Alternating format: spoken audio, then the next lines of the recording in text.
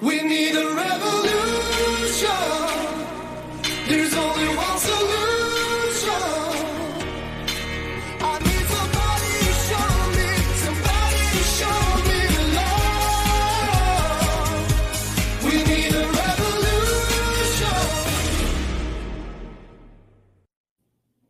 Hello and welcome to another edition of An Informed Life Radio on 1150 AM KKNW. I'm your host, Bernadette Pager. I want to start off with a big shout out of thanks to all of the listeners and viewers who so generously donate to keep this show going week after week. We are trying our best to bring you the information you need to know to make important decisions in your life and to go out there and be active and influence the type of government and the type of policy that is being thrust upon you. We all get the government we deserve is what I've heard in the past, and holy cow, is that being played out. We've got 2 great hours of radio today. The first hour, we are going to be talking about that TAG, that Technical Advisory Group in Washington State that has been meeting. And then the second hour, we are bringing on veteran medical freedom fighter Ginger Taylor. So that will be in the second hour. But right now, I want to go ahead and bring on Dr. Henry Ealy, who we call Dr. H. And, hi, Dr. H. How you doing, Bernadette? Hi, everybody listening. Yeah, I usually have my wonderful intro of you. People have, some of our regulars have heard you before, and people new to Dr. H, he's just incredible. He's a naturopath. He used to work for NASA at some point. This is, am I saying it wrong? I've never worked for NASA. I used to work on the International Space Station as a database developer. There we go. And I knew it had something to do with space. So, he's one of those Renaissance type individuals that only come along once in a while, where he's brilliant with data, brilliant analytically, but he is also one of the most deeply spiritual, loving people that I know. And you put those two together and you've got somebody who is such a gift, especially at times like this. So Dr. H, I'm so grateful to you, and I hope you're getting some rest. And I know you're taking care of yourself and you're doing that intermittent fasting to keep your immune system optimal, right? Yep. Yes, I am indeed. Yeah. And I'm starting to do that. I'm of an age where it's like, if I don't start addressing some of these little things, they'll become big things. So I better. That's how it works for all of us, right? You get north of 40 and the wheels start coming off the bus a little bit. Yes, exactly. So, let's go ahead. I'm going to share my screen, and to those who just have us audio, I will be making sure that we describe everything that we're looking at, and we're going to start. Let's see, is it this one? I think maybe first I'll share this one. I just want people to know that from this day forward until the Washington State Board of Health makes their final decision of whether they're going to put the COVID-19 vaccines on the school schedule and as a requirement for daycare in Washington State, we're going to keep our homepage up to date with responses to what this Technical Advisory Group, is being shown. So if you're new to this, let me explain that the Washington State Board of Health is authorized by law to decide what vaccines children in the state will be required to have for daycare and school entry. They go through a formal rule-making process in order to do this. And part of it is they form a technical advisory group who then they go for 2 or 3 days, in this case, 3 6-hour days or so, where they're presented with information in order for them to evaluate the shots against 9 criteria to see if they are worthy of putting on the schedule. Okay. They went ahead, even though these vaccines are not, or injections are not licensed for most school-aged children, they're still under emergency use. They've gone ahead and formed the TAG. They're trying to, they have said several times, especially Dr. Pendergrass, who is running the meeting, and he's also on the board. He very much wants to require these shots. They're trying to get all their ducks in a row. So if these things get licensed, they can immediately vote to put them on for school requirement. And so we're beginning now to populate. We have got some fabulous people. Like we've got Dr. H, who is here with us today. On our website now, we have a wonderful PDF of great information that is objective data that the Washington State Board of Health and the TAG members need to know. And then you're going to find these rebuttals to specific criteria presentations that were given to the TAG. And these are being done by a wonderful nurse as well as a doctor in Washington State. And so far, they have up the rebuttals to criteria 6 and criteria 5. And then we've just got some general information about the bias that was overriding decisions that was happening in that first meeting. As you can well imagine, it is a lot of work because, the presentations are being given by individuals from Children's Hospital and from Department of Health. And we want to make sure that we give the most accurate, scientific-based data in order for you to see where the bias is happening, where the skews is happening, where the false information is happening. And that can't be done quickly. Most of us are just volunteers, doing our best. And we've got these wonderful doctors and nurses and scientists that are stepping forward to help. But so keep looking there, and we're going to give you the information you need. And we are praying that those TAG members are paying attention and that they will visit our website and read what we have to say so they can be more fully informed in their decisions. Okay, so I'm got a lot to cover here. I'm going to go ahead and share again. And now we're going to begin looking at our rebuttals here. All right. Oops, I went to the wrong thing. Okay. Does that say myocarditis on your screen? Does that say myocarditis? No, it says rebuttal still. Okay. Sorry, I did that wrong. I'm still kind of getting used to this. Let me go ahead and do this one more time. Sorry for the slow. There we want. And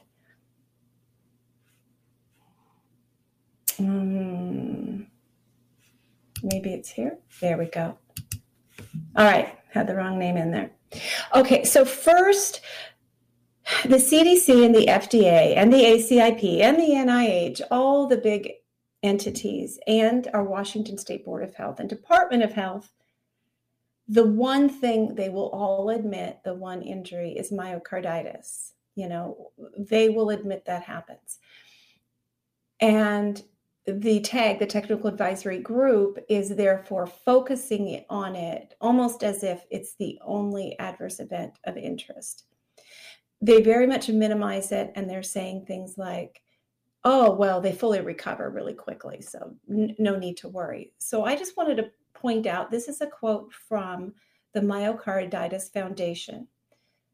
The area of the heart that is affected by the myocarditis will develop a scar similar to when you get a cut.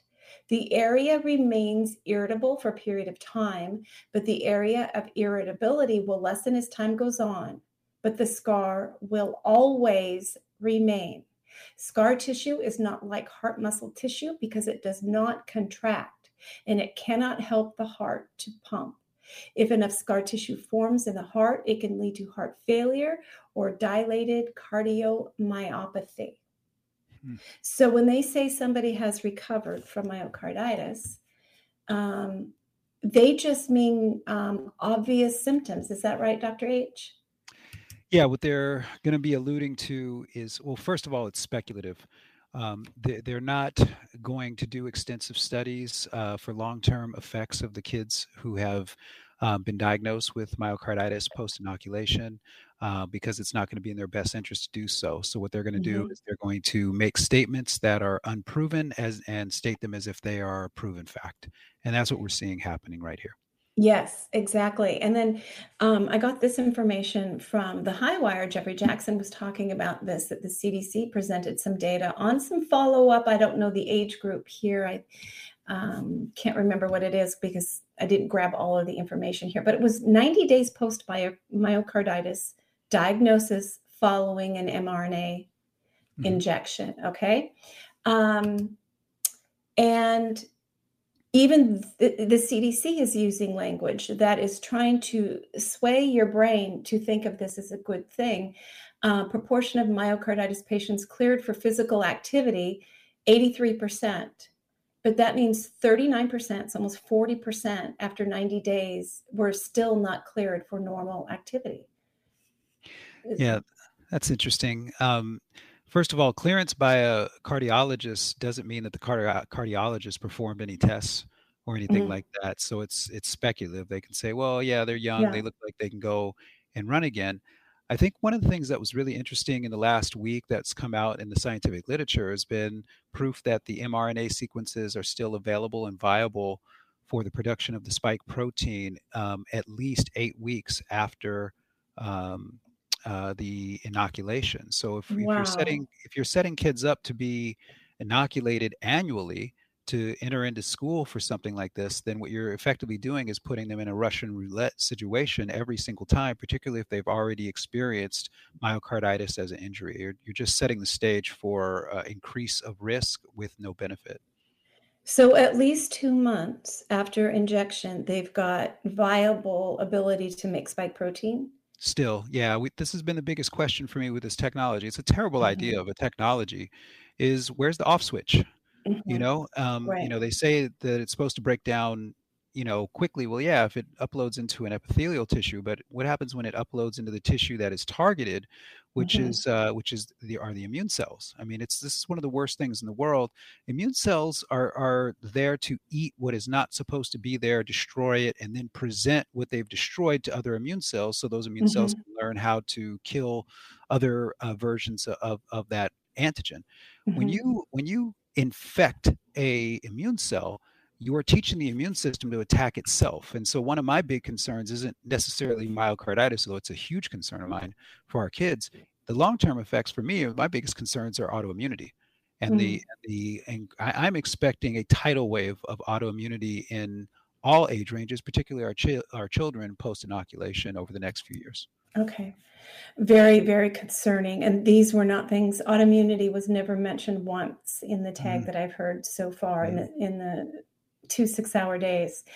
But as you go on to look at the CDC data, it is very alarming. The people who do experience 1% 90 days later had the same cardiac status as at Mhm. the initial diagnosis. That could be a very large number if we're talking about rolling things out and dose after booster. 15% improved, but not fully recovered. Another Mhm. 15% probably fully recovered. Only Probably. 60, only 66% were fully recovered. So you've got 34% Right. not fully recovered, it is very concerning. And then they went through all these different tests to show, and they all showed signs of still dealing with cardiac issue.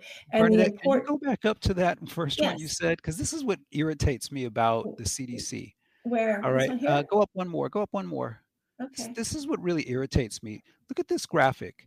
1% Hmm. same cardiac status as at the initial myocarditis diagnosis. 15% improved. 15% probably fully recovered, but we don't know, and then 66% where they're talking about fully recovered. When you do the basic math on that, that comes to 97%.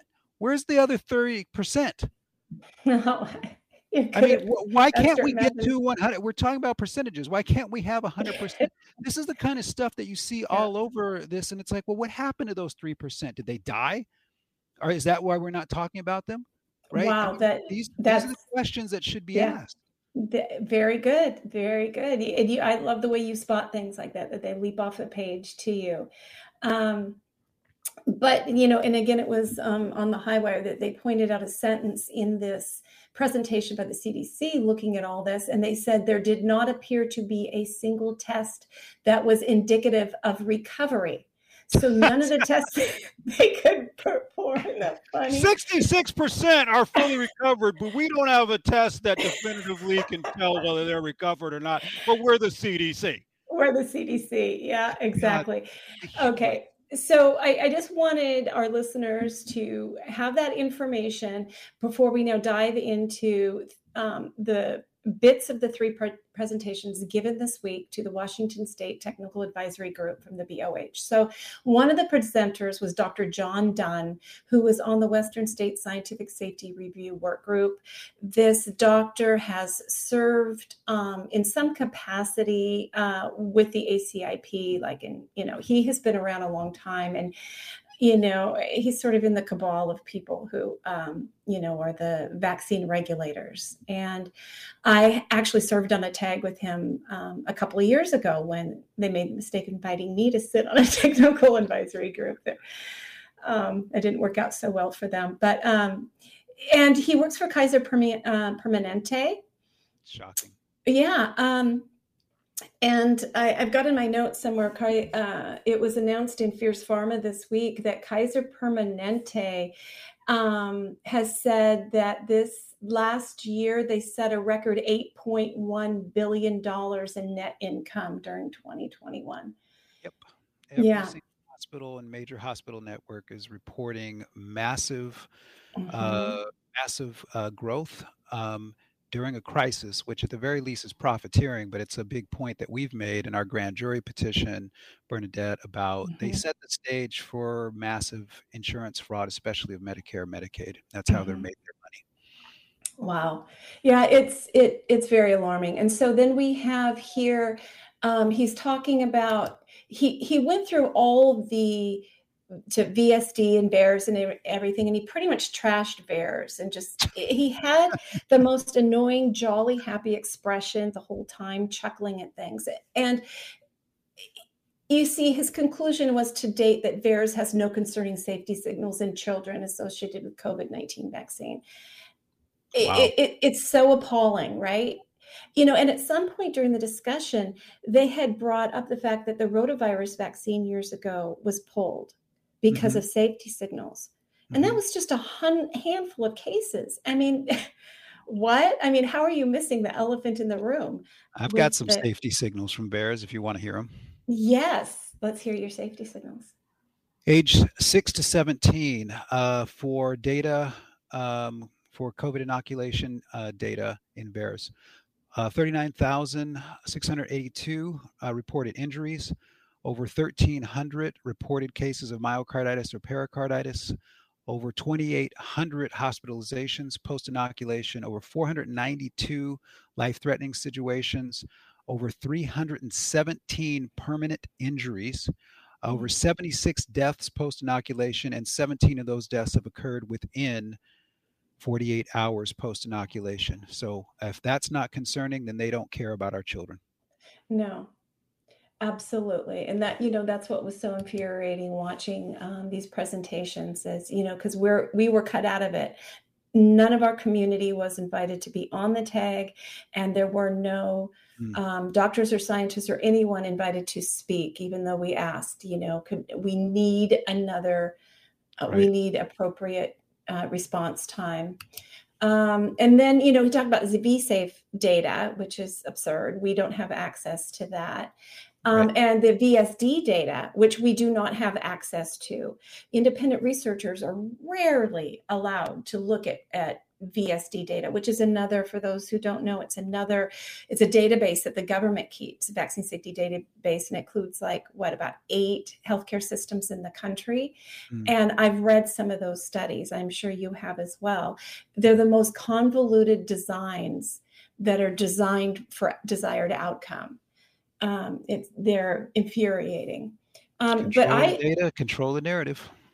Right. So what I did, they're pulling up this information, and what I noticed here, pain at injection site, systemic reactions, health impact, and then we've got unable to perform daily duties. So they're really not feeling good after the shot.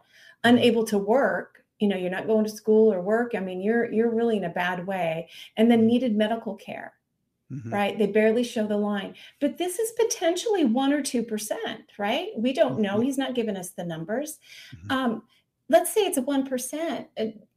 Dr. H, do 1% of all children who experienced wild COVID end up needing medical care? Is the number that high? The numbers on hospitalizations in children are right now averaging around 2.7% are requiring some form of hospitalization, but the recovery rates are still 99.99% Okay. for children infected. So, I think we have to be very clear here that what they're showing in their data is proof of risk, right? Hmm. And they're framing it as, well, the risk is very small. Well, no, no, no, no, no. What you're proving is that there is risk. And when Hmm. there is risk, there has to be choice. And that's where it has to fall back on the parent to decide whether or not the parent wants to assume that risk, because the parent is going to be dealing with the fallout, good or bad, from the inoculation. And this, what they're trying to argue here is that it's so minimal we can mandate, you know, Yes. and that's Yes. and that's not okay.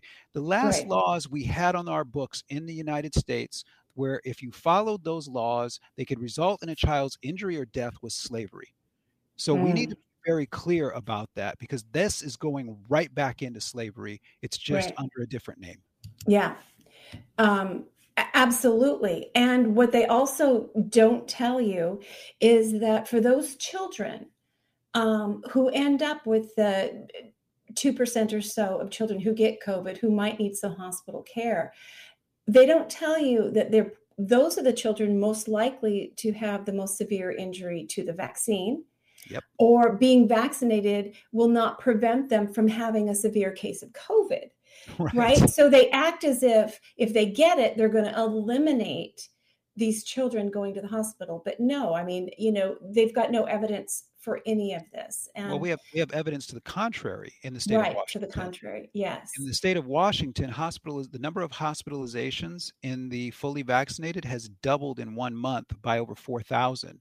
Wow. And what's really alarming about that, when you look at the Washington report on what's called vaccine breakthrough, which is the number of times a person who's fully Hmm. vaccinated still contracted the infection, Hmm. that out of that, Bernadette, there were over 200, and give me 1 second, let me pull up the exact number here.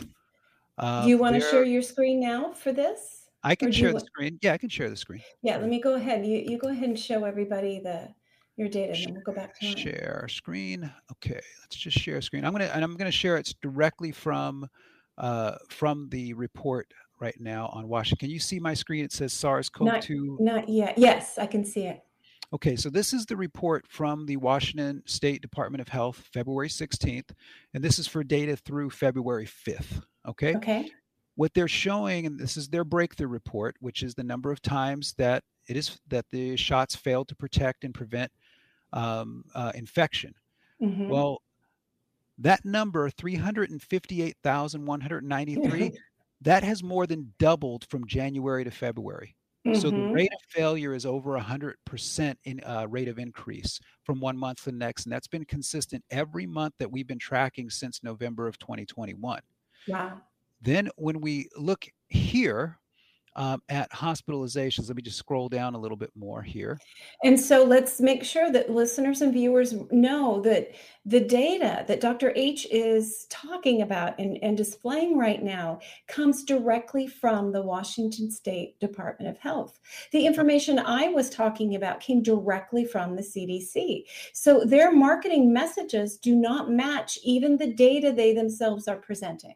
100%, Bernadette. And when we look at the school age group, there's been over 46,316 confirmed vaccine failure, aka vaccine breakthrough cases in kids Mhm. who have been fully vaccinated. So that's 46,000 times that there was a failure to protect, but this is something that they want to mandate. Come on. Right. And not everybody who gets COVID after inoculation is going to go get tested and become part of that statistic. So we know Right, that that's a low exactly. number. We just Exactly. don't know how, we're not sure how low, but I tell you, everybody that I talk to, they've got it. Yeah. I mean, this is They're, this is the reality. yeah, Look, there's nothing you can do to stop this train. That's why we can't support gain of function research and them yeah. being able to crank out a new pandemic whenever they want.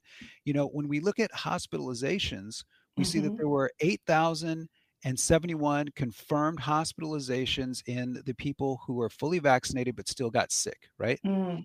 But look at this. there were 282,986 times where they didn't know whether that person who was confirmed breakthrough had to be hospitalized. How is that possible not to know that whether or not 282,000 people didn't need it or didn't need hospitalization? That's a Yeah. complete failure of the public health department and how Yeah. they're doing their data collection, right? Yeah. And then this is where it gets crazy too, because everybody keeps saying, well, yeah, if you get the shot, you won't die, right? Please. In the state of Washington alone, there have been 1,523 deaths in the fully vaccinated after the vaccine failed to protect them from the Wow. infection.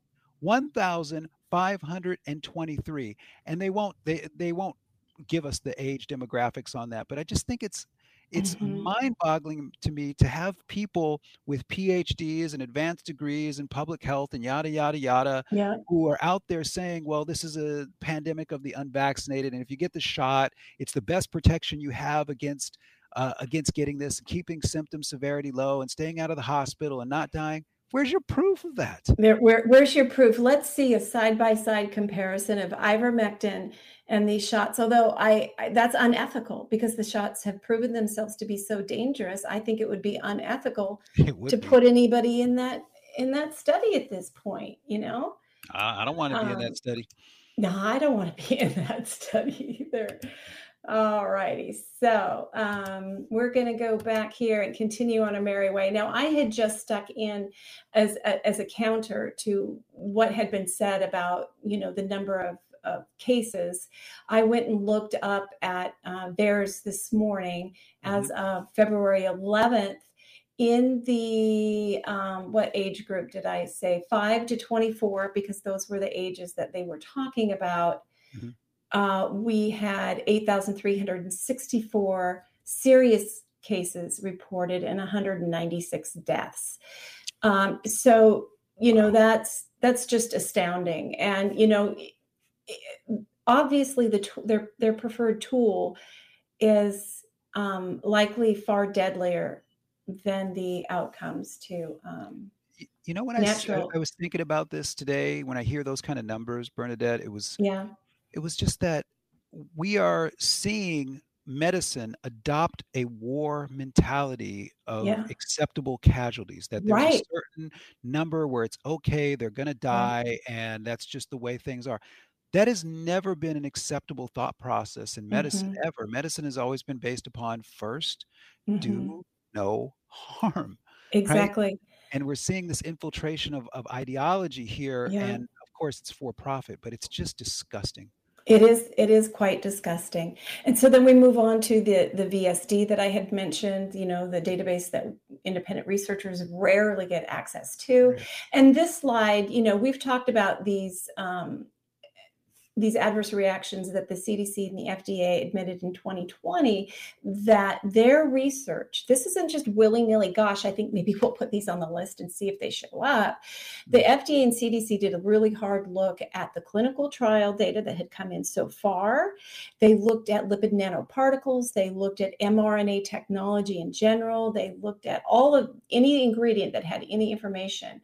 And they came up with a list of expected adverse reactions, things they knew they needed to monitor. Okay. And that's what he's got on his list here: acute disseminated encephalitis, acute myocardial infarction, respiratory distress, anaphylaxis, appendicitis. And appendicitis has been showing up. Disseminated intravascular coagulation, encephalitis, Guillain-Barré, immune thrombocytopenia, Kawasaki disease, multi-system inflammatory syndrome in children. So, they made a big deal about, which is MIS-C. They made a big deal about wild infection can cause this, and they're trying to claim that the shots will cause it less. But, I trust. I haven't done a deep dive on every presentation slide that they put forward, and there are other people doing that, so I hope we get that information soon. Anyway, you can see the list is huge, and this is not a willy-nilly list. These all have medical biological plausibility based on what's in these shots and what these shots can do. Would you agree with me there, Dr. H? Yeah, I do agree with you, and we've reviewed this. I was doing some work for Tom Renz on the data analysis from the DoD, Hmm. and all we looked through all of these, and it wasn't an accident that post inoculation and our men and women in service, all these things, by and large, began to skyrocket. When we look at the number of reported MIS-C cases through January 31st, Hmm. 2022. So Hmm. almost 2 years of data. Nationwide, there have been 6,851 of Hmm. those.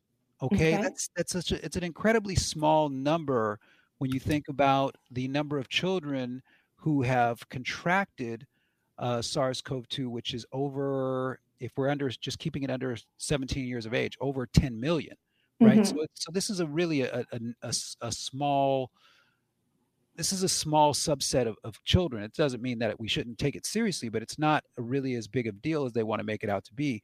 It becomes even less of a deal when we understand that they're attributing less than, they're saying right now 59 deaths meet this in the children's age range meet this. So over 2 years, you're talking about we need to be worried about this thing. Um, Hmm. from the wild infection, because there have been 59 kids apparently who have died over 2 years.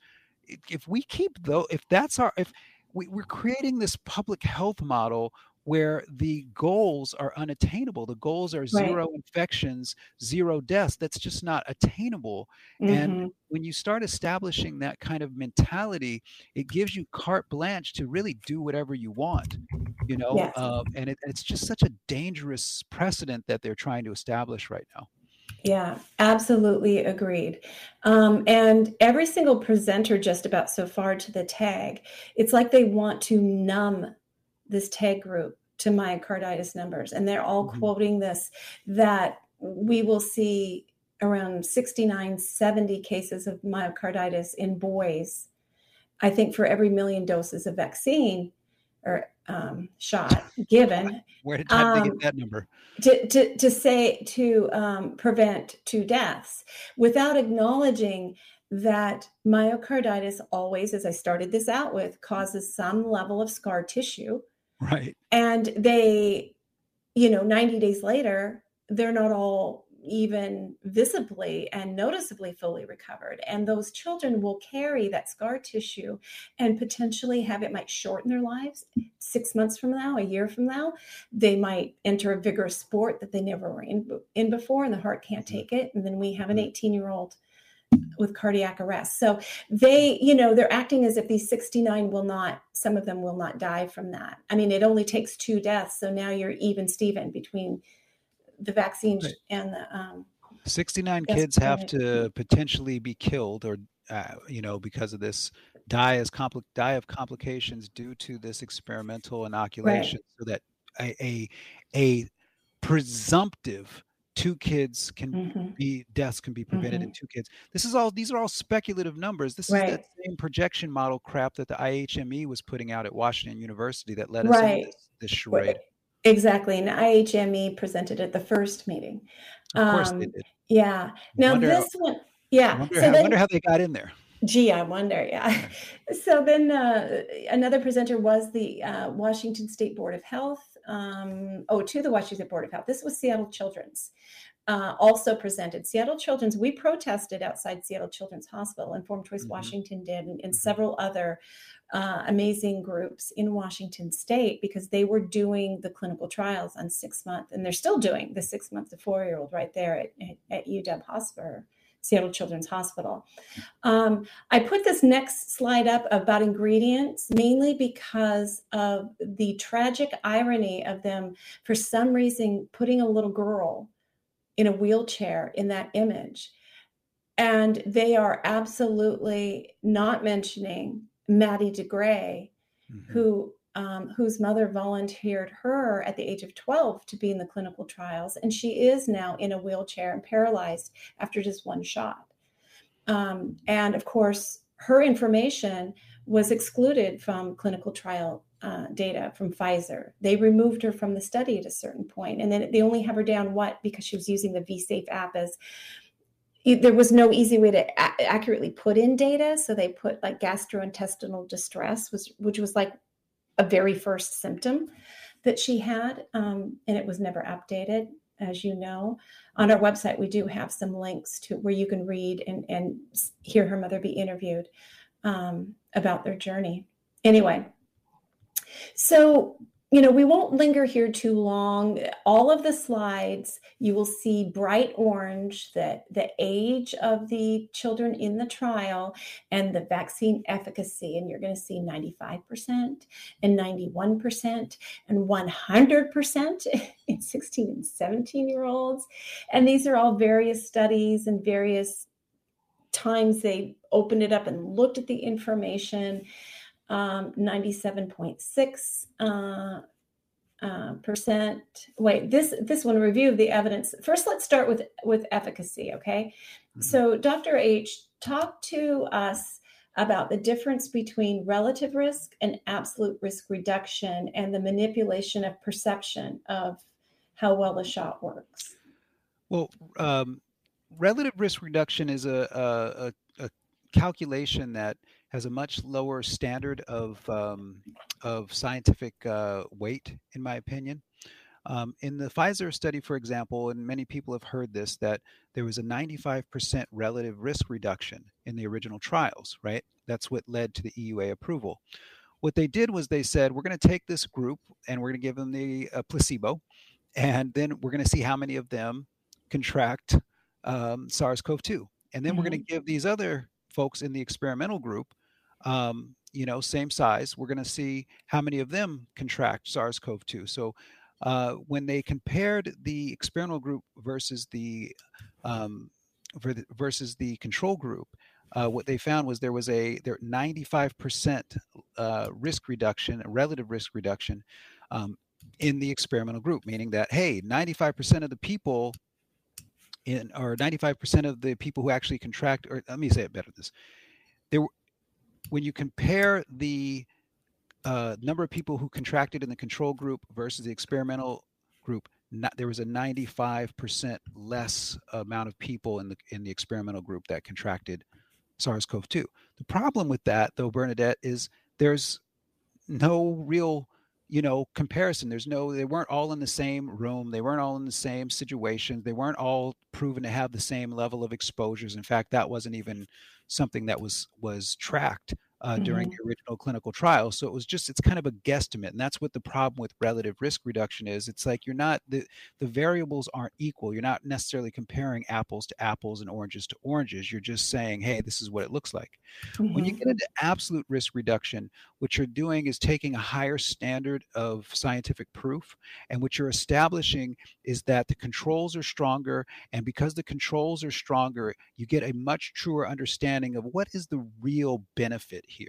And so when the British Medical Journal did an absolute risk reduction on the same clinical trial, they found that it was only a 1.2% absolute risk reduction, which is not significantly statistically significant.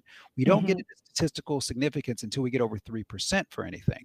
So when you're at 1.2%, it's effectively saying, well, yeah, that didn't do much, Yes. And that's what happened. And then that goes down even more. That absolute risk reduction goes down even more once you start introducing new variants in because of vaccine pressure and things like that. This is why we don't vaccinate globally in mass campaigns while there's an ongoing major thing happening, because you're just going to create a lot of pressure and rapid kind of evolution of the virus as an antigen.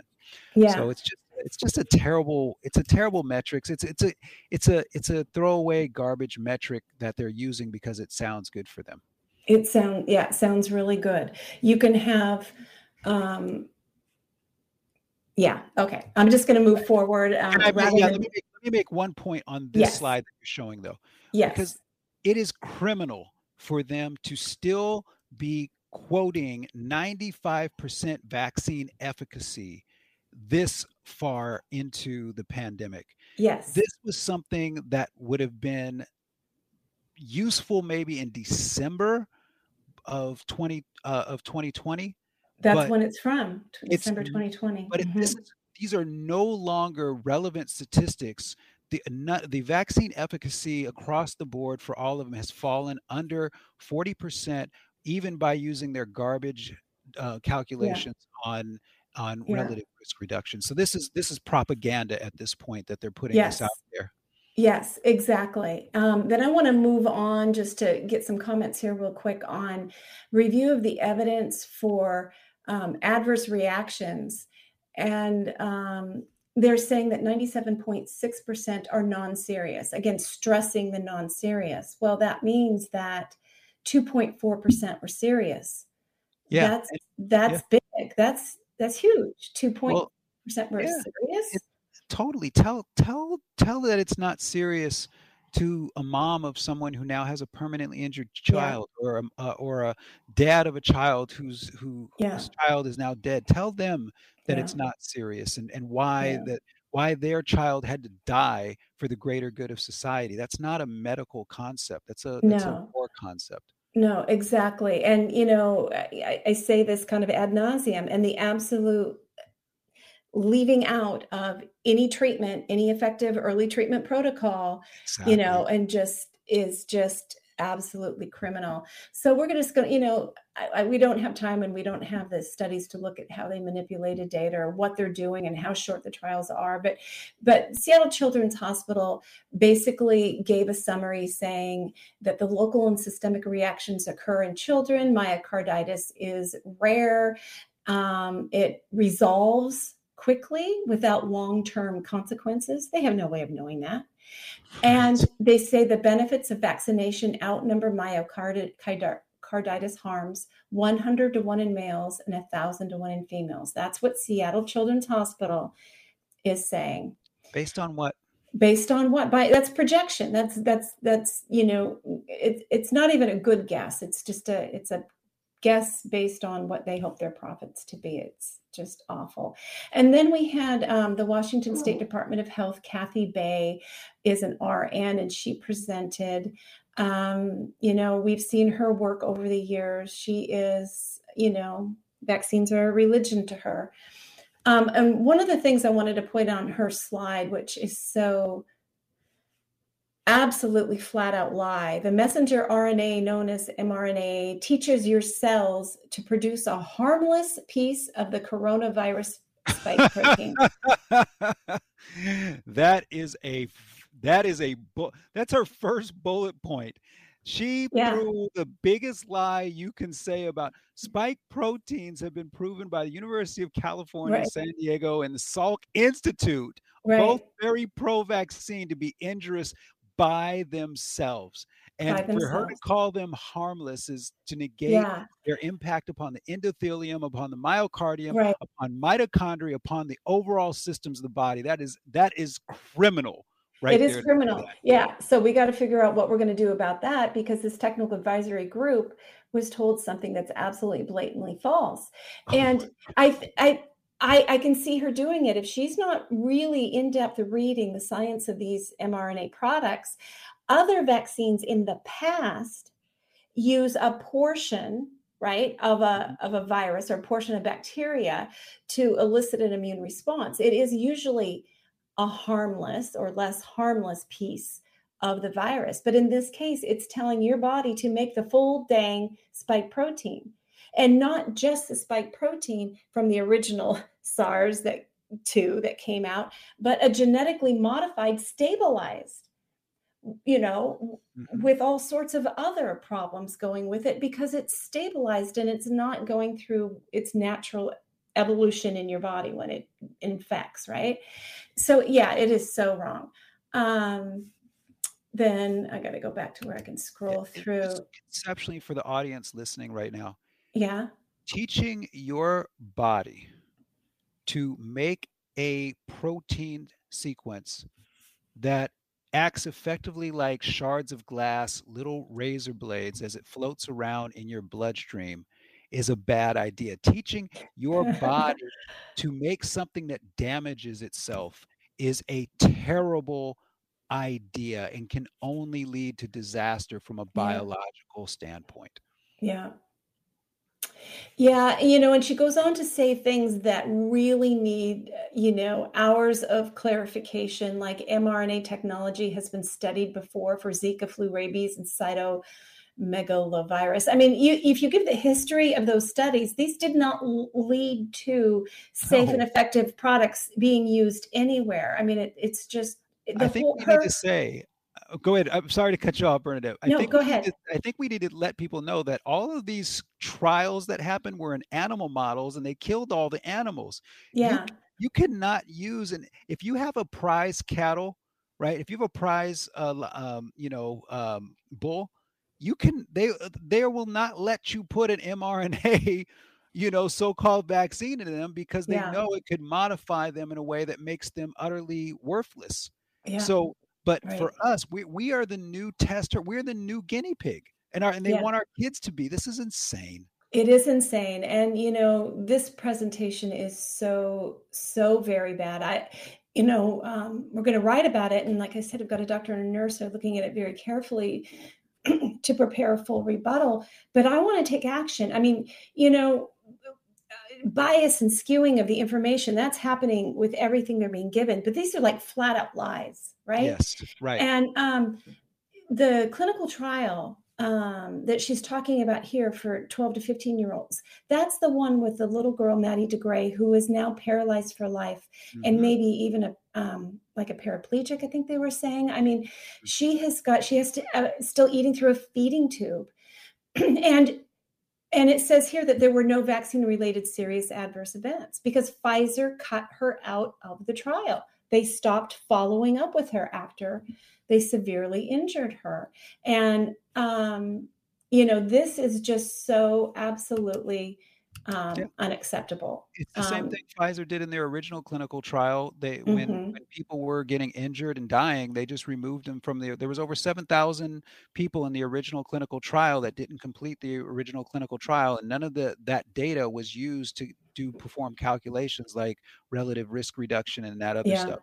Yeah. That's what they do. Like if you get hurt, you get kicked out of the trial, and once you get kicked out of the trial, they don't need to count you or even account that you ever were in it in the first place.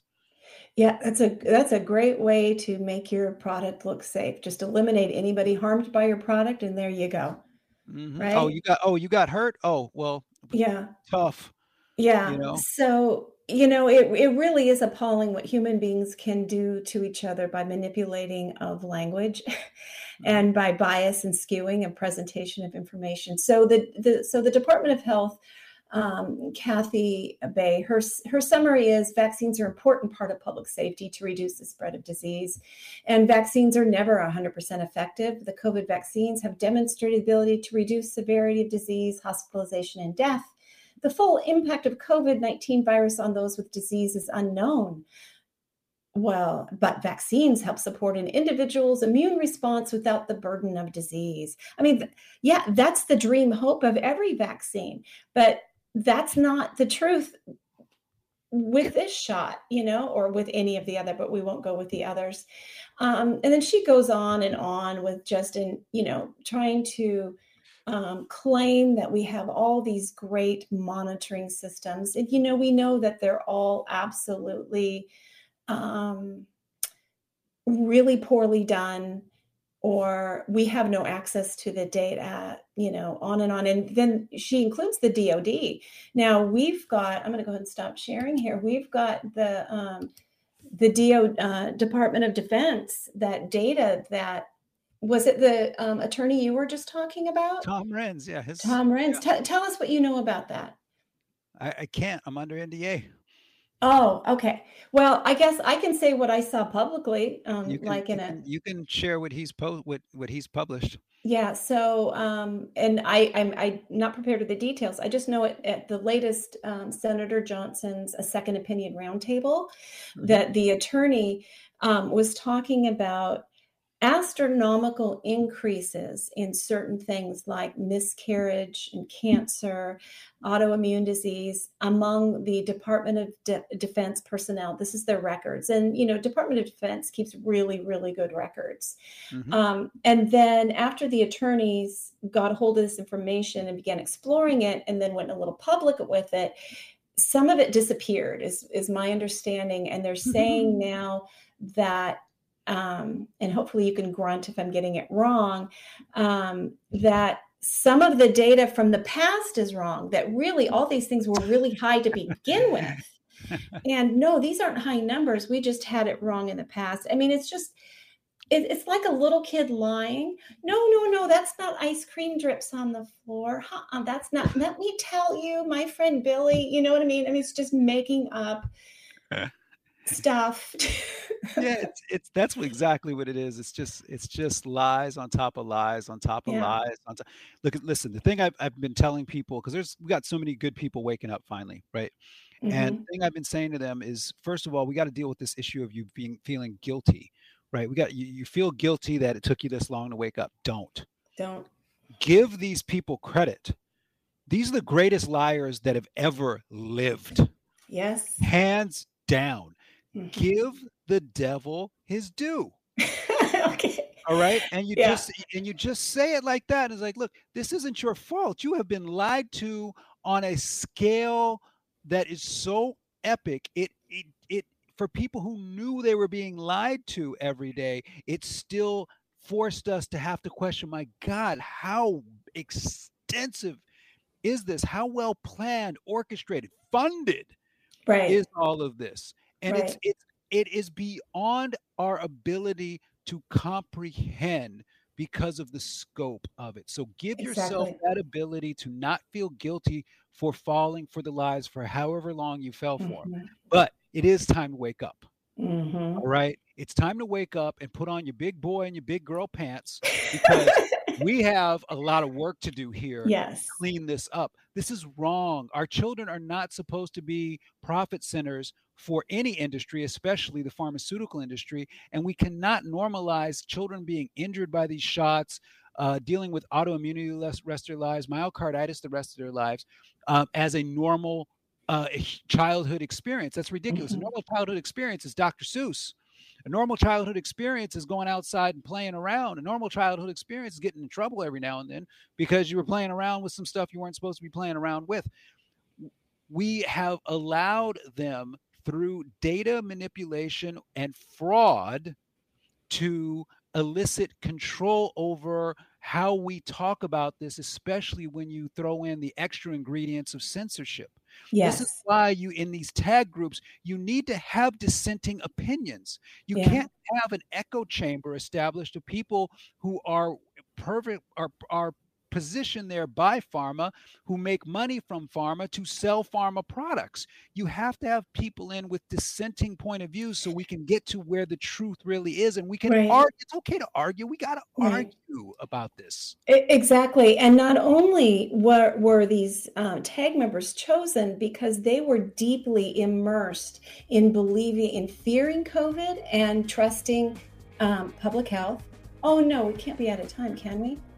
Oh, darn, Dr. H. Anyway, that was such a fast hour. I can't believe the time is up. Well, I adore you. Thank you for being here. Stay tuned, everybody. We're going to keep on this tag thing. Go to our website.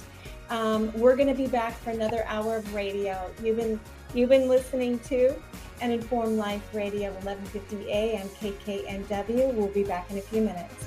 Thank you, Dr. H.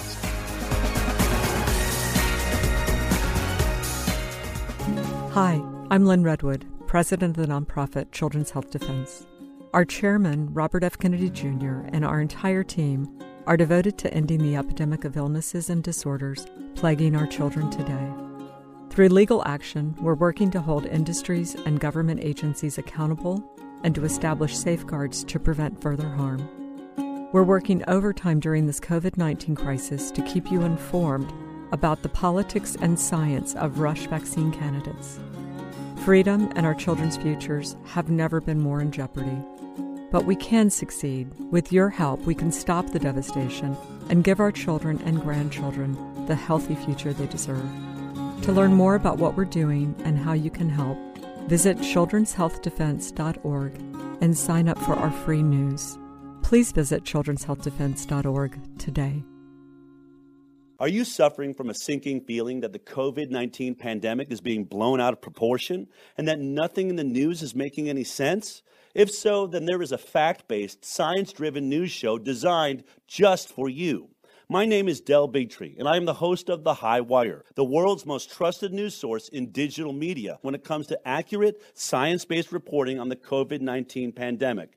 From COVID-19 vaccine development to mask mandates, school shutdowns to job layoffs, The High Wire goes beyond providing you with the most accurate, evidence-based investigations. We send you links to the sources for all of our reporting so that you can further your own investigation and come to your own informed conclusions.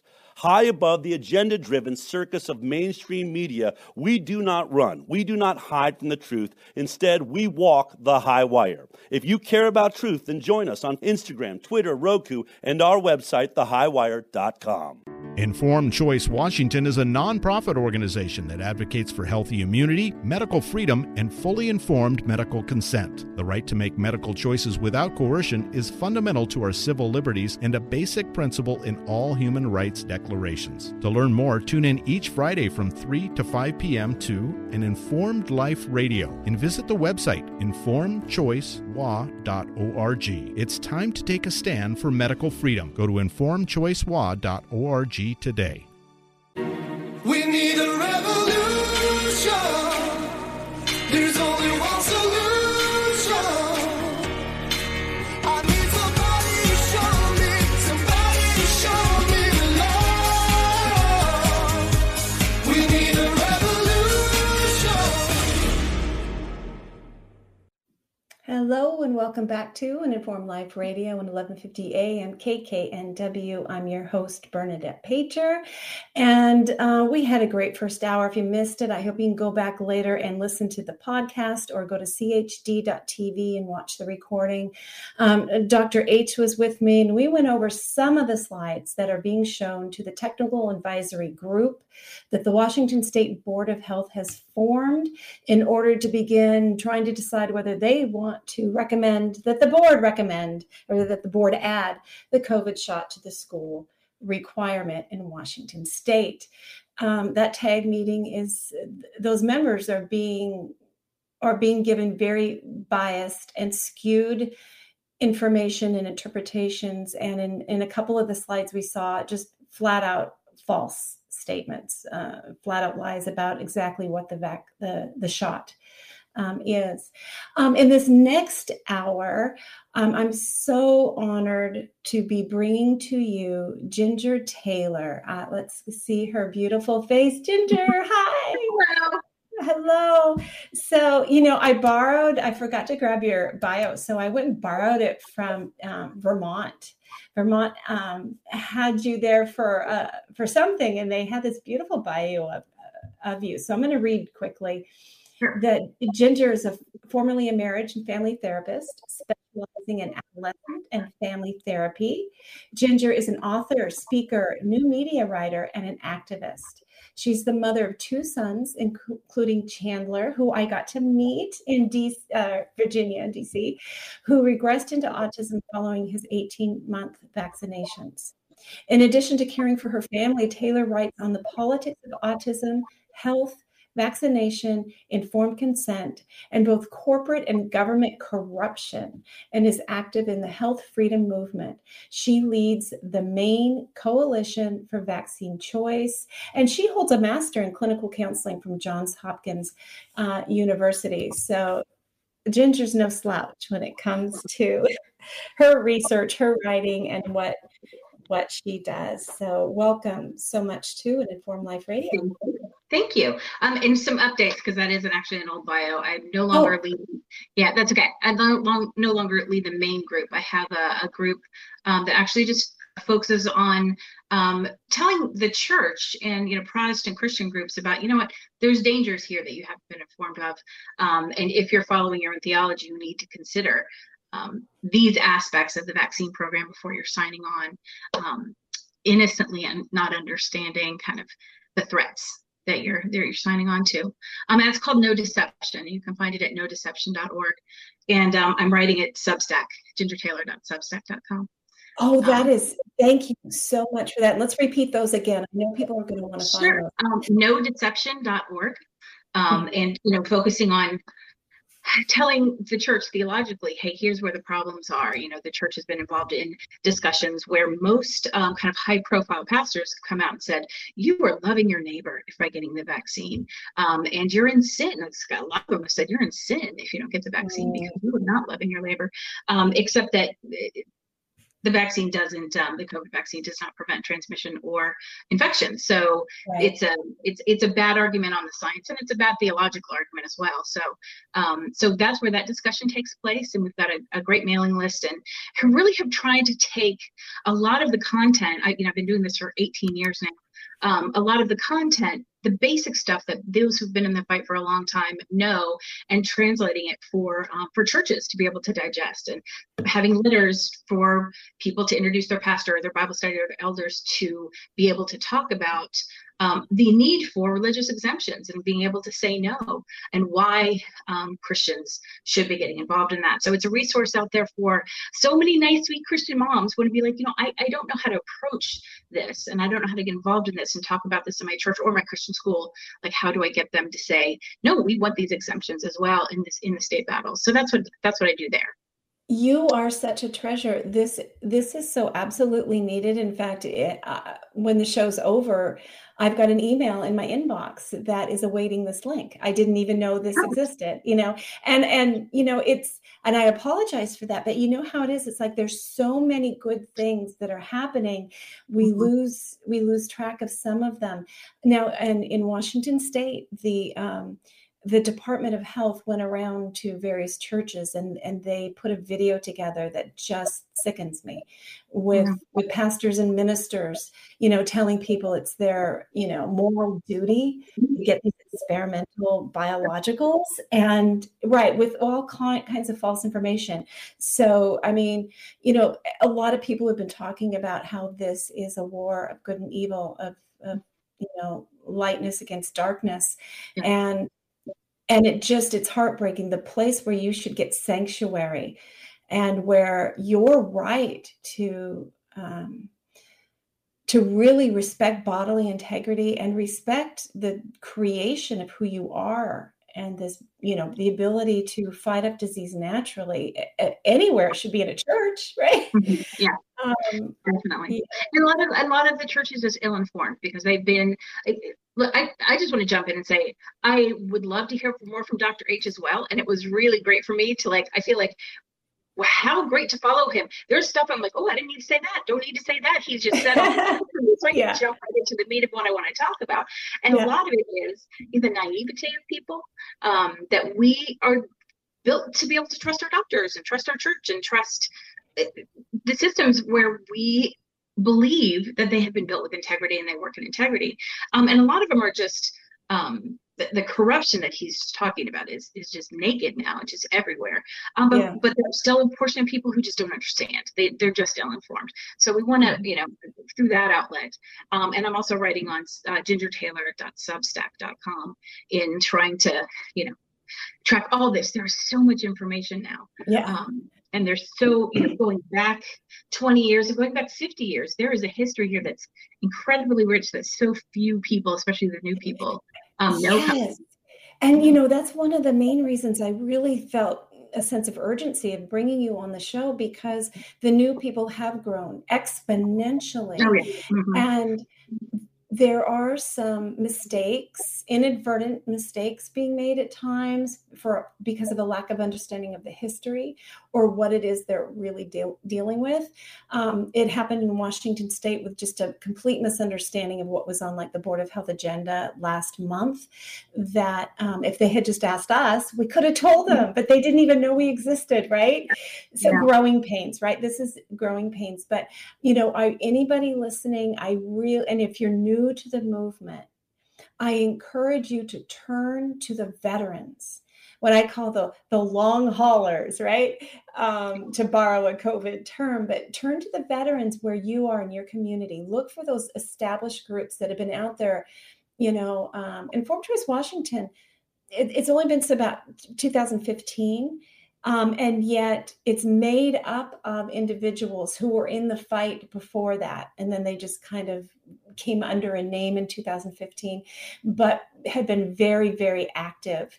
And I believe we understand the history really well, but not as well as you, Ginger, because you have been at this fight and seeing the increasing capture of the oversight agencies and public health. 20 years, right? 18 now, and it's 18. And I'm like, where did the time go? This is so crazy. One of the, and I want to say this to the newcomers especially. Welcome, thank you. We're so glad you're here. We need you. We're exhausted. We're broke. Our kids are sick. We are burnt out, and we have all this new energy. And the crazy thing is, the medical establishment and the government keep driving people in. We have an explosion in movement every time, and you can chart them. Every time California, New York puts a new bill in to remove exemptions or add new vaccines and whatnot, people wake up and be like, "What? I don't want that. I don't understand. I don't want the HPV. Why should I have to do that for my child? I never got this. This is brand new." And we see a whole new group of people come in. Nurses, we start getting phone calls going, "I don't want the flu shot." And I said, "No." And they're awful to me now. I know they participated in this forever, but they're woken up by the increasingly aggressive and increasingly naked corruption where we see now, Yes. as Dr. H, described, we can go into the data, and we used to be afraid, right? At the beginning, I was like, well, I'm not a doctor. When I came into this, my son regressed. I had heard about the vaccine autism connection at George Mason University in my undergraduate work in 1988 or 89. And I thought, I'll tuck that away for later. And then when I had children, I had a pediatrician say, "Oh, we don't put mercury in vaccines anymore." Blah, blah. I was like, "Oh, I'm sorry. And turns out, he flooded my newborn preemie with mercury. And then my second son regressed, and I had, and I remembered at some point. Yeah, can I interrupt for just a second? Sure. Was it because they began phasing out mercury? And so the doctors were told, "Oh yeah, we're taking out mercury," but they allowed the pharmaceutical companies to continue to sell to the government mercury-laden vaccines until they ran out. And so that was like up to 2002 or 2003. I mean, my son was born just before. They didn't start the removal of mercury until at 2001 or 2002. Yeah. So my son born in 2000, I was told there's no mercury in vaccines anymore because it had been in the news, and they hadn't even rolled the new ones off the assembly line. So it was full 25 dose. Right. But then they didn't remove the ones from the shelf either. So you're still finding full dose mercury vaccines on the shelf with 2007 expiration dates. So and regardless, when we started this, we really came in earnestly, and there was no anti-vaccine movement. It was really just, how do we clean up the vaccines? How do we make a safer schedule? How do we take care of the kids that got sick and got hurt? And they didn't respond to that. Well, then it became about, well, then I don't want the mandates. And then they were like, nope, you have to have the mandates. And then more people came in and were like, well, we need exemptions. I'm like, no, we're going to take away your exemptions. So every move they make brings in more people. And there's largely two groups. So if you look at what is called the anti-vaccine movement, there's very few people that just don't vaccinate at all, or are actually abolitionists trying to get rid of the vaccine program. Most people are like, look, I just want a choice, and I want it to be safer, and I want you to do research, and I want treatment for the kids who got sick, and in compensation for those who are disabled. So they just want it to be what it's supposed to be and what the law says it's supposed to be. But everyone is called an anti-vaxxer now. Unless you believe in vaccine mandates, you're now an anti-vaxxer. Yes. If you speak up, if you say anything, you could get the truckers in Canada are 90% vaccinated. And a background vaccination rate of the whole country at 78%. Yet then just saying, you know what, I wanted more doses, and I want my friend Joe to be able to drive still. Now they're all anti-vaxxers, and they're terrorists. Right. And what we can learn from this is they're only going to escalate. They really don't care. There is no ethical standard anymore. There's just what their blind ambition wants. And until we stop and say no and say we're not participating anymore, it's not going to change. No, it's not. And so I came up with a bit of a slogan is that if you're not anti-vaxxer, you're not paying attention. Yeah, that's true. Because, if you know the definition of what it means to be an anti-vaxxer now, it means that you are critical of one or more vaccines, or you, like you said, you oppose vaccine mandates. That makes you an anti-vaxxer. So hello, congratulations. Most of the world is now anti-vaccine. And I've got to tell you, Ginger, I'm sure this has been your experience as well. Individuals, parents, doctors, scientists who I have spoken to who woke up because of the COVID-19 vaccines, then began to look at the other products, because they're like, when you see the lie so visibly, it's really quite shocking the first time you see it. It's like, I know that's false, and they're telling me this, and I know it's false. The distrust, creeps in, and then you begin looking at everything else. And I was going to try to find it for Dr. H, but I'm not sure I can find it quickly. In the technical advisory group that is being shown a bunch of false and biased information at Washington State, one of the presenters, in order to justify requiring COVID shots for children when so few children are harmed by COVID, he had a slide that said how many children, it's not on this computer, I can pull it up on this one, used to die annually before the CDC recommended those vaccines. And here, I'm going to read you to it. Tag, there we go. My desktop is a mess. It was in this presentation here. And I think a lot of people were absolutely shocked, because everybody's been led to believe when you bring your little baby to the pediatrician that if you don't get, this shot or this shot, that they stand a really risk of dying if they catch that disease. Fear is being put into them. So there's a slide that says placing things in context. Other vaccine preventable diseases and the deaths per year prior to the CDC recommending them put him on that pediatric schedule.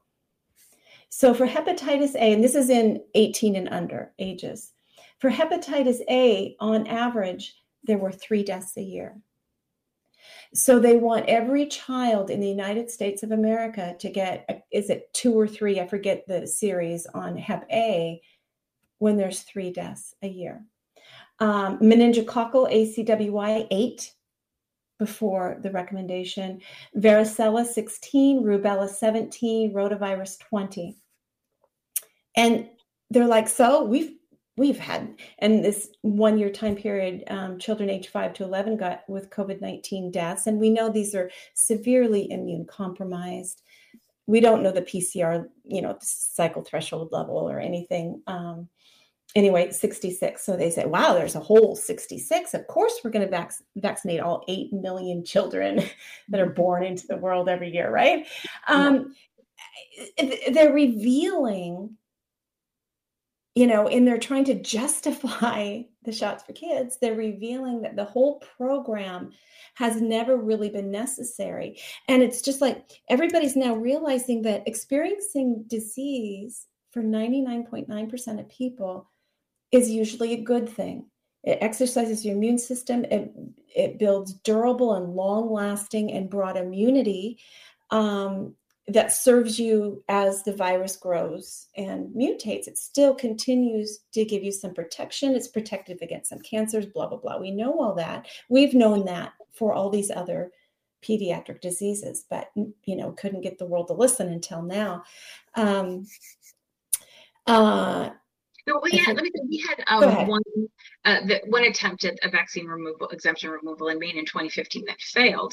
And we had put in our own bill saying, hey, you know what, since we cannot sue at the federal level for vaccine injury, here's a good state program called the Vaccine Consumer Protection Act. Yes. And it would create a state board, a process of doctors blessed by the state. When you have a vaccine reaction, you're told to take it back to your pediatrician who caused it. And then he's supposed to have supernatural human powers to be like, you know what, I might have gotten your kid brain damage. Let's check it out. Like, this isn't how doctor thinks. They're like, no, I didn't do this. Plus, they could be sued. So you're setting up for failure right there. How about we have two doctors, one doctor per congressional district that can do this, do it objectively, help them go through the vaccine injury compensation program, help get that child treatment and care, do, a standard of care evaluation, and let's actually do this right. Not an anti-vaccine by any stretch. And when it was over, we had more than 20 either individual doctors or AAP, AMA, all of these groups that were the medical establishment in Maine. And we had said, part of it was we want doctors to know and have to use vaccine package inserts and have to know and use the vaccine injury table so that they know what to look for. And when we have a standard vaccine injury, they need to know what to look for and be told, oh, evaluate for this, isn't this how you do it? And when they came back, they actually testified against themselves, because most of them said, when trying to talk about the VICP, they talked about theirs. They didn't know the VICP existed. The program to compensate their patients. And one of the hospital systems said, we're not sure about vaccine package inserts. Vaccines are administered differently than regular medications. We don't think there is an insert here. Oh, goodness. They didn't even know if there was an insert. But tell listeners what VICP means. Oh, the Vaccine Injury Compensation Program, which the 1986 National Childhood Vaccine Injury Act, when it removed liability from pharmaceutical companies for the vaccines, through death and injury for the vaccines that they use. So I can never sue for my son's injury in violation of the 7th Amendment of the United States, which says anybody with a dispute over $20 gets access to a civil court. They ended that against pharmaceutical companies. So then the medical community, AMA, AAP, et cetera, who said, no, we want these vaccines to be liability free. They were given this alternative of families going to a vaccine injury compensation program. They were supposed to be generous. It was supposed to have a low burden of proof for families. And it was supposed to be quick, so they wouldn't spend 10, 20 years in trying to litigate something. And so what they did was once they got that, they just said, we're not going to pay attention to the programs in place. So it set up the vaccine adverse events reporting system, but those doctors who lobbied for this don't use it, and there's no consequences to them for not using it. And the doctors who were supposed to go, oh, you think your child was injured, let's get you evaluated, let's get you through the compensation program so this child will be paid for, they don't even know what it is. So they have kept doctors purposely ignorant. And this is why it's hard with doctors these days. It's tough when some of them really still don't know. At this point, I'm like, if you don't know, you don't want to know. I mean, it's kind of, they've made a choice to stay ill-informed. But there's no accountability. And we're hearing from a lot of whistleblowers that doctors and nurses are being coerced and threatened and told not to report the COVID injuries because they're just too much. It's just so unethical. So it's all the systemic problems that you've been seeing, and you've been valiantly I hate the word tirelessly, because we do it even though we're tired. It should be despite being tired. Ginger Taylor fights on. I had to take a break for 2 years. When COVID started, I went, I got to tap out for a bit, because I need to keep the family together. I need to whatever, and I'm back in, because you really don't ever leave this. Once you understand it, you're like, you got to keep talking. But I want to say, because I want to go back to talking about all the newcomers, because there's a phenomenon that happens every cycle when we have new people come in. We'll get these energized people who are, competent and do stuff, and that come straight in like, here's what we need to do, and they don't understand how corrupt the vaccine program is, because with every other system, you've got a backstop of, well, we can just sue them into oblivion eventually if they won't stop what they're doing. But there's no such backstop there, so that they don't have to do anything. They don't have to tell the truth. They don't have to the ethics go out the window. They are not afraid of getting sued. There's nothing. So people come into this a little bit naive, and they go, well, I got these laws passed in my state, and I have this when I do that. And they come in very confidently and want to go run and do the things that make most sense and make the arguments that to them have made sense. And they'll kind of blow past the old timers who have already made those arguments. And, you know, there was kind of I remember when California kind of exploded in 2015, there was kind of an understanding from a bunch of new people that started new groups to say, literally, we're like, oh, these old California people, they don't know how to get stuff done. And I do, because I got done this, that, and everything. And we were like, hey, slow down, you know, I know you think that this is a good approach and it makes total sense from where you're standing, but we've already tried that, we've already tried this, and this is how they've inoculated people against it, and blah, blah, blah. And I was like, no, let's go. And then they lost, you know, and about a week before I had a conversation with one woman. I was like, no, it's way worse than you think it is. And she's like, but we're still gonna win, right? I'm like, oh no, you're not gonna win. They've already decided the outcome. But you're doing a great job, and do it anyway. And when you lose, you know, it like new people take a year to go, oh, I didn't understand how corrupt it was. So I want to encourage new people to be like, however cynical you are, be more cynical. Like, however, like the things that you're paranoid to happen, don't talk yourself out of it. Like, I think they are willing to go all the way to the mat. Will they arrest people? We always think, well, no, they would never do that. Now they're arresting people in Canada today, and they are putting people in Australia in, you know, camps. And I'm like, I don't think that there is you know, I keep wanting to be like, wow, people would never go so far as to blank, but they're going that far. So I encourage people, like, leapfrog over the naivete. It took me a year to go, oh, they're doing this on purpose. They know. They know there's all these injuries. It took me a full year. So no, and you know, I started off that same way. You know, I'm a Pollyanna, hopeless optimist, and when I first entered in a big way this, I just thought, well, they just don't know, and a lot of them don't. You know, especially a lot of I think the biggest problem is our enemy isn't Pfizer and Moderna and Janssen and Merck. I mean, they're bad entities. Our enemy, though, is our own government. It's the Federal Oversight Agency and the public health, because those are the ones pushing all this on us.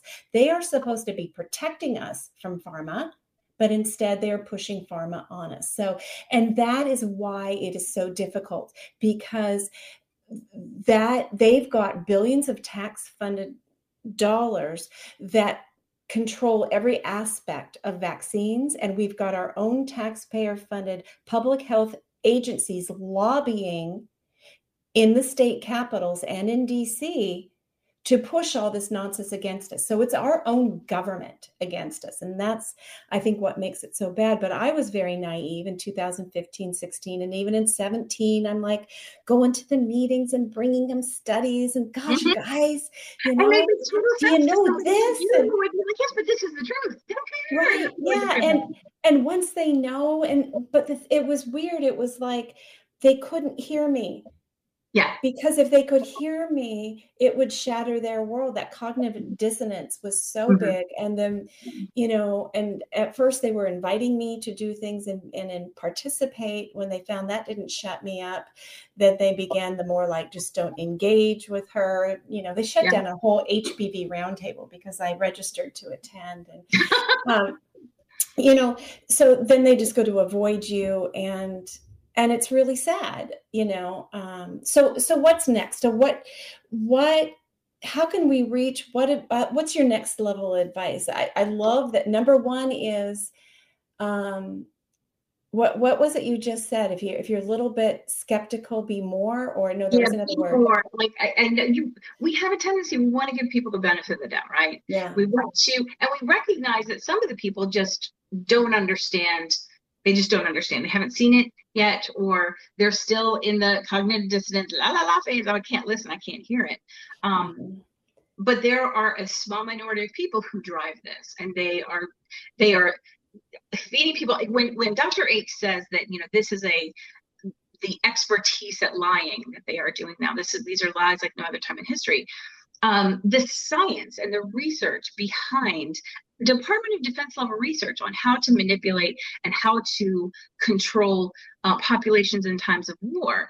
This is that's my field, is psychology. What they understand about how to use fear to drive humans into a net or off a cliff is there is no, he's right, there is no other time in history. There never has been the quantification. Sigmund Freud, 120 years ago, he started really the larger discussion on how the mind works and how to manipulate people and how primal fear is. And this is, everything they do is fear-based. Your child will die. You will die. You need us. And he's right. I've been doing this stuff for, almost 2 decades. And I still would go, well, what am I doing? I'm hearing those lines and they get in because they're over and over and over. And I had to drive my mom to the hospital. I just cut out the TV, I cut out the whatever. And I got on in her car and the radio just came on and it immediately was like COVID, COVID, COVID, COVID for 20 straight minutes. And I'm, what am I doing? Because it's stunning. So we need to cut out those media. If you're not paying for the media, you are the product. And they are, your Facebook, all your social media, all your, the way they're driving people. So we really have to decide which voices we're going to listen to. Yes. But the thing is too about our opponents is they have a 100-year plan, right? We react like, oh, there's a bill. Oh, they want to take away our exemptions. Oh, what do we, instead of going, you know what?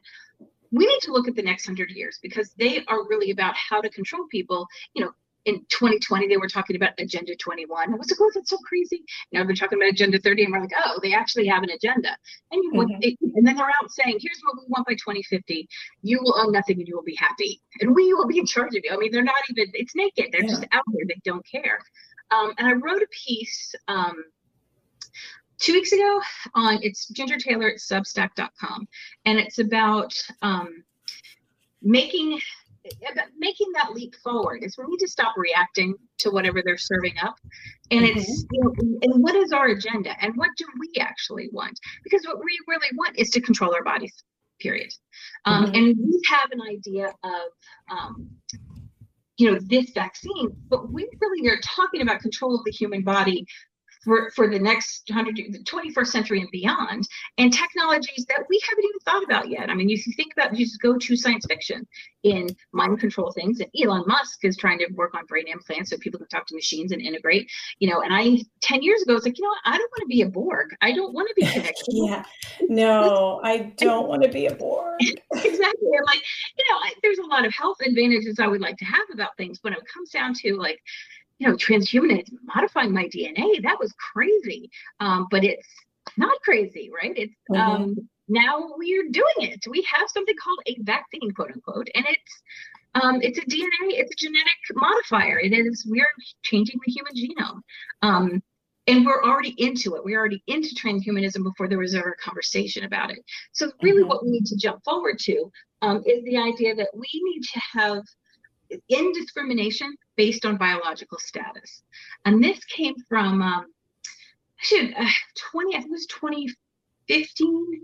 We had 5 bills. They came hard in Maine, and they wanted to, they were going to remove exemptions, and they were going to cut them off, and you wouldn't have to get, permission. And but there was one guy who was like this one-hit wonder who came in, a legislator came out of nowhere, and until he put this bill in, nobody knew it existed. And it was, so he had no input on it. He was just this upstart. And Maine in every state has a human rights commission and a human rights legislation to say you can't discriminate in public housing or in education or any public thing. The discrimination based on race, religion, disability, and all of the sex, all of that, right? And so he wrote a simple little bill. It was one sentence and added in that you could not discriminate based on vaccine status. And I was like, this is interesting. And we kind of just showed up at the hearings. We didn't even know it was there until somebody said, hey, there's going to be hearings on something. And Mary Holland was working on it with our stuff at the time. And I was like, Mary, look at this. This is a fascinating idea. And she wrote back, she's like, this is amazing. We started talking about it. And she said, you know what? The language is wrong. And it runs afoul of other laws in the state. But we need to start looking at ending discrimination based on biological status. And we had that for the AIDS epidemic. We had that you start, somebody who had AIDS, you could not use that to ruin their life or deny them services. California, the hepatitis B vaccine, you get thrown out of school if you don't have the Hep B vaccine. But if you have hepatitis B, you are protected and you're in a protected class and you can't be in school. Same in Washington State. Yeah, it's ridiculous. Yeah. Yeah. So, so we need to jump forward. We have untold number of possibilities in medicines, in technology, in implants, in what have you. And if you looked at the science fiction, there's all manner of interesting things. But what if I just want to be like, what if I'm Amish? What if I'm born and I want to go, you know what? This is me. I survived the evolution, toughest laboratory there is. Of all the people that had to come together and make me and make it to my 53 years of age, I want to be, this is me, and I have great things about me and I have things that I would love to change about my body, but I just want to be me. And I don't want to do business with this person or that person.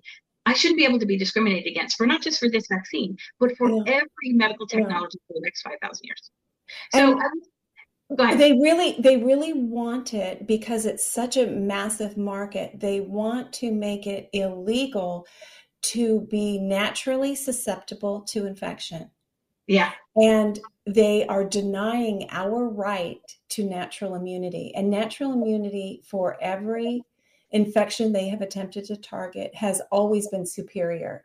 Mm-hmm. And so the game book is, if you're going to target something with something you're going to call a vaccine, these genetic therapies are not vaccines, but if you're going to call it a vaccine, then you have to suppress anything about effective treatment protocols. You have to instill fear that if you or your child gets this disease, you're at high risk of dying or having a really bad outcome. And then all you can do is talk about the vaccine product. This is their game plan. And it is absolutely denying people the right to natural infection, to natural immunity. And that has got to end. We are human beings that deserve the right. And, Ginger, that after, when the idea of vaccination inoculation first began more than 100 years ago, we knew nothing about the immune system. And there is so much more now known. In fact, I bring up often that in 2015 or so, I believe, it was discovered that the lymphatic system is actually directly connected to the brain, enters the brain. Mm-hmm. And, the lymphatic system is what is immediately impacted by an injection because, your white blood cells and your immune system reacts, and it's somewhat at first localized. And that, I'm pointing to my underarm, like the lymphatic system in your underarm. But whatever gets there then circulates in your whole lymphatic system and can get to the brain, they now know. And University of Virginia, who discovered this, said they're going to have to rewrite all the medical textbooks. But yeah, and that's not the only one. I think there are 4, in the last 5 or 6 years, there have been 4 medical discoveries at least 4 of new organs and organ systems. Yes. They found that. They found that the brain is actually connected to the skull by little microtubules, that when there is a head trauma, from the bone marrow, it injects marrow into the brain immediately. We were not doing brain surgery, with that in mind. There was a new nerve that they found, that new kind of nerve they'd never seen before. And most recently, this was probably 4 years ago, a new organ that literally stretches all over the torso. And they're like, maybe this is why acupuncture works. We don't know if we don't know yet. Yeah, are you talking about the interstitial? It's kind of like the liquid of us that is there, and then probably why massage therapy and acupuncture and acupressure, part of the way the way your body and injection with a needle. All of these new discoveries can at some point disturb that and impact that. And things can travel in a way. And, they did the animal models with these COVID shots to show that whatever is injected does end up in every organ of the body in all sorts of places. So much is learned. And, but when this is mankind's, I guess, sort of downfall is something new is discovered. the hypodermic needle, right? And then people figure out how to make a lot of money on some bit of knowledge. And then there's more discoveries to say, oops, there's some harms and things you didn't know, and you need to move beyond them. But if there's enough money that's vested in not knowing the new science and not knowing, right? Right. Yeah. It gets perpetuated. Once there's a revenue stream, there is an entire infrastructure around protecting that revenue stream until they are forced to stop. And now they have basically all of the checks and balances and measures they've gotten out of the way. They've got the courts out of the way. They've got Congress, local legislators. And and there's really not anywhere that they will stop. I mean, the part of the strategy has been divide families. Get parents to hate each other so much that they get divorced. Get fathers to stop talking to sons. Get young teenagers to lie to their parents. I mean, they're like, no, we'll destroy the fabric of society to protect our revenues and to get a genetic therapy approved, which for 20 years they haven't been able to do this through the actual process they're supposed to be to prove safety and efficacy. Right. So they're like, well, let's get an emergency going and put this out there as a vaccine, and then it'll get picked up and put into 6-month-old babies. They don't care. And I guess that's probably my biggest, point that I want to say is, like, they just don't care. They're either actively involved in the cover-up. That's a minority. But most of them are they were just going along doing their job, and all of a sudden they wake up and they're in too deep, and they're like, but and how can they get out? And we're seeing a minority of nurses being like, nope, we're out of here. We're seeing some doctors stand up and be like, you know what, Meryl Nath, love her. She is amazing. And she's an incredible resource in Maine.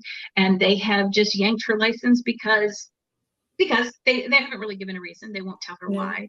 It's because she testified in the courts in Maine. So there's a decimation of medical ethics and function. Medicine really isn't functioning anymore. It's not a healing thing. And I realized with the health services you pay for, those work, right? Because those systems collapse when they don't have good results. But the ones that insurance are covering, they make you sick or they don't heal you. So, I really want to encourage people, everybody goes through this in stages, and we really did this for the last 2 years, is become independent from these systems as much as you can.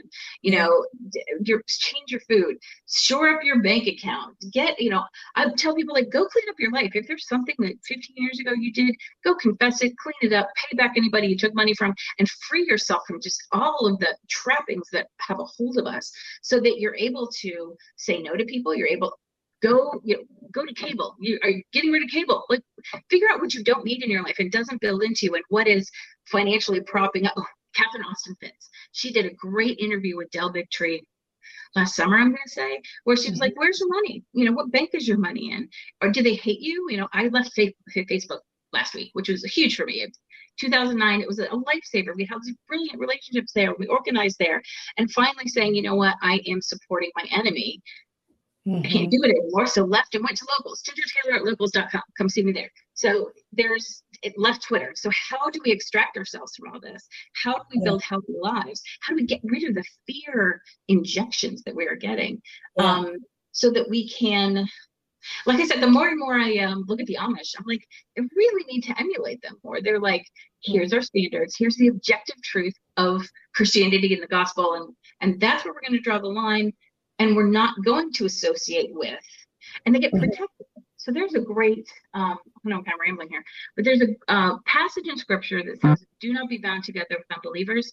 And there's another passage in scripture that says, what fellowship does darkness have with light? Who are you involved with? And I read that and I went, why would I ever have been financially involved with Pfizer, the biggest criminal corporation that there is, had the biggest criminal fines, are felons. So why am I buying any product from a felon? Johnson & Johnson, everything that they've just gone through in the opioid epidemic, why would I do business with that? Why am I doing business with the vaccine companies who, worst case scenario, if my child dies, nobody's going to miss their tea time for golf. They don't care. So why would I wouldn't do business. They're mafias. Why would I do business with mafias? So like really rethinking our healthcare to try to be like, how do I not give money and power to people who hate me and would just be fine if I died as long as they get my money. It's like sifting through your whole life and like, what is the objective standard? What is truth? I mean, Dr. H talking about they just lie. Truth means nothing. And how do we get back to that? And how do we clean up all the parts of our lives? It's been a couple of years of kind of going through and being like, and nobody ever does it completely, but being able to free yourself from, if you need to change jobs, if you need to start your own business, I don't know. We're so wrapped up in the worldliness and the worldly values of money and power. And, but people are getting that and they're getting back to like their families, right? You know what? My husband and my kids are more important than my career in, being like skyrocketing. And I don't need the best car. I need a car that works and serves the family and that kind of stuff. So I just want to encourage people to examine your lives, because the more risk you're taking on, the more vulnerable you become to these corporations. So getting back to newcomers to the movement who have a lot of energy and feel like they can go in and change the system, what would your advice be? Where do you think they should focus their energy? And of course, we do hope they will turn to the veterans when they have ideas to say, did you ever try this? What was your experience? What do you think? Where do you think they should focus their energy after they consult with a veteran? If you're coming in and you've got energy and your bank account's full and you're like ready to go, run for office. I really think we don't have enough people running for office, and you're not tagged yet, right? No legislator that doesn't already, I wasn't super effective in talking to legislators anymore because everybody knew who I was. So if they saw me coming and they didn't like me, they were like, they're doing this, right? So there's those of us who have been out there and been grizzled. There are fresh people coming in who can talk the talk and walk the walk and then get into legislators' seats, town council even, because my town in Maine has a masking mandate right now. And, in state legislatures. I really would consider doing that. I think that's excellent advice because, having moved from Washington State, where I'm still very active, and I've got their offices that I could walk into where it's like, yay, they're glad to see me. But unfortunately, the dominant are the ones, who have the power. We know that all the really good bills are just dead on arrival. They arrive in the health committee, they're dead. They're going nowhere. And so really elections in those states and in the states you're dealing with, until those seats are filled with people who really stand for medical freedom, you're not going to get anywhere. And I tell you my experience in Tennessee. Oh, Ginger, you got to come visit me and let's come walk the halls.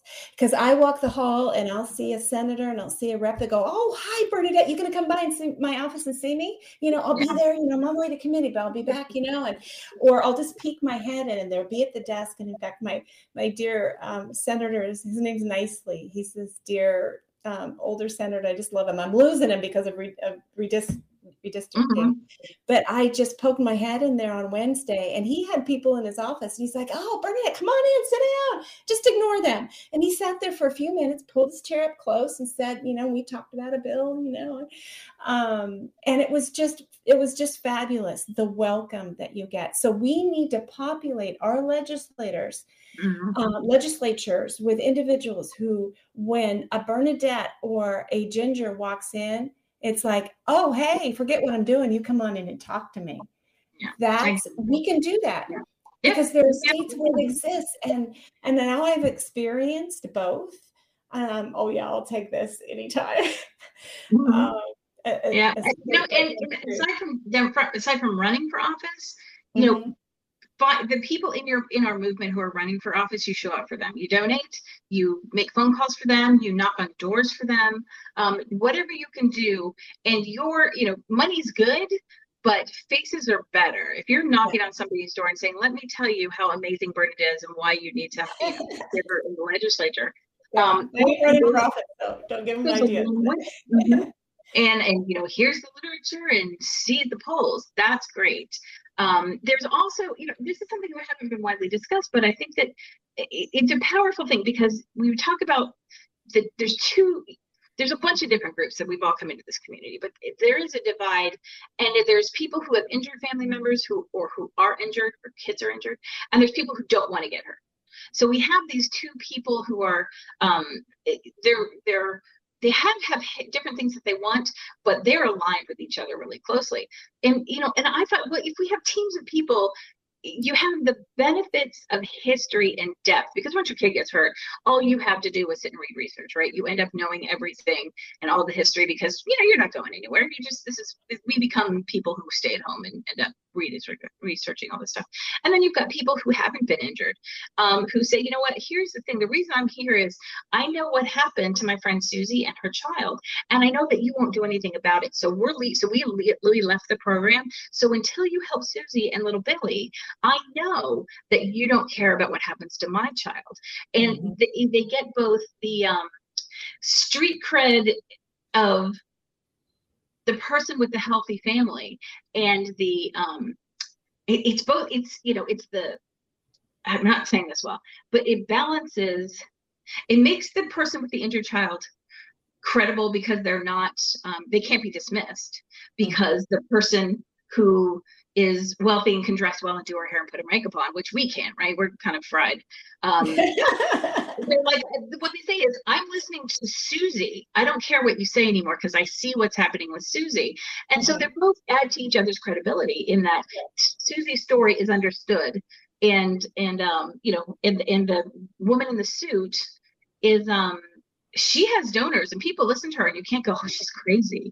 Oh, she's desperately looking for somebody to blame. I just think there needs to be kind of partnerships and affinities, and groups can match up women to advocate together. Right. And newcomers do not shy away from individuals who have been Wakefielded, because everybody will be Wakefielded. You can't get into it thinking, well, I'm not going to invite. Yeah. What? I was saying, you will be too. Brace yourself. It's coming. Yeah. You're going to know when it comes.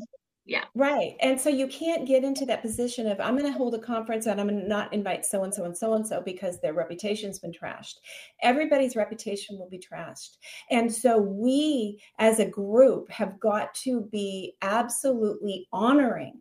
It's a badge of honor to be Wakefielded. If your name is not being attacked and you're not under fire and being called this anti-vaxxer, which again, I believe if you're not an anti-vaxxer, you're not paying attention, then you're not saying it right. You're not being loud enough. You're not being critical enough. You haven't stand up tall enough, because that's what happens. And we have got to support each other, and we need to celebrate the people whose reputations are being attacked. That's not to say there might not be some fringe elements who are saying things that are undermining us. I don't mean that, because there are some people who are on the fringes or are getting the science wrong and they're causing harm. I'm talking about our people of reputation.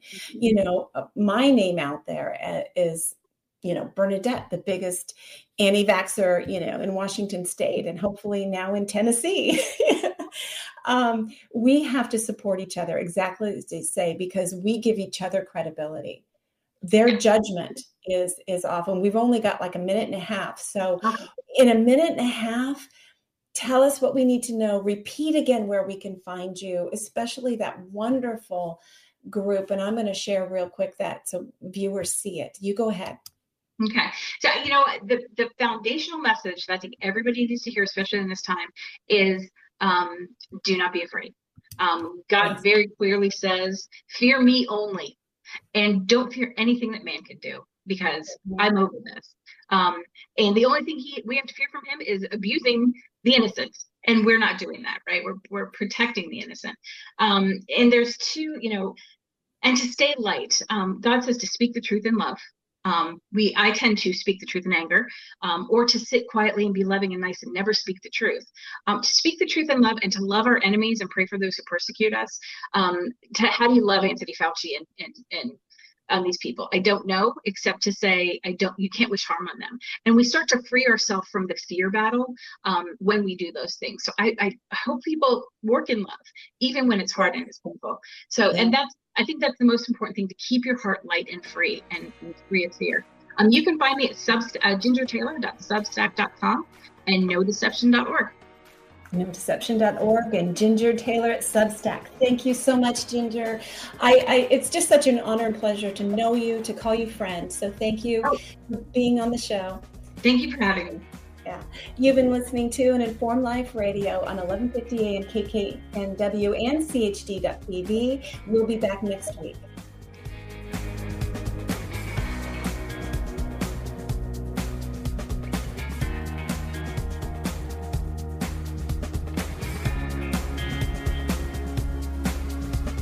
During this unprecedented response to an infection outbreak, it has been made very clear that shutting down lives and businesses is not sustainable or repeatable. We've also learned that it's unnecessary. Treatments exist and always exist. For 99% of the population, nutrients and oxidative therapies that support the immune system and improve symptoms are always available to address viral infections. For the less than 1% who need more, inexpensive, unpatentable drugs can be added to the nutrient therapies to improve outcomes. It's time each and every one of us empower ourselves with this knowledge. We need not ever bring our lives to a halt again. We can both save lives and retain the liberty that nourishes us body and soul. Learn more at healthyimmunitynow.org. That's healthyimmunitynow.org.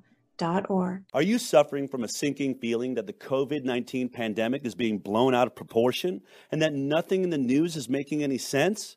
If so, then there is a fact-based, science-driven news show designed just for you. My name is Del Bigtree, and I am the host of The High Wire, the world's most trusted news source in digital media when it comes to accurate, science-based reporting on the COVID-19 pandemic. From COVID-19 vaccine development to mask mandates, school shutdowns to job layoffs, The High Wire goes beyond providing you with the most accurate, evidence-based investigations. We send you links to the sources for all of our reporting so that you can further your own investigation and come to your own informed conclusions. High above the agenda-driven circus of mainstream media, we do not run. We do not hide from the truth. Instead, we walk the high wire. If you care about truth, then join us on Instagram, Twitter, Roku, and our website, thehighwire.com.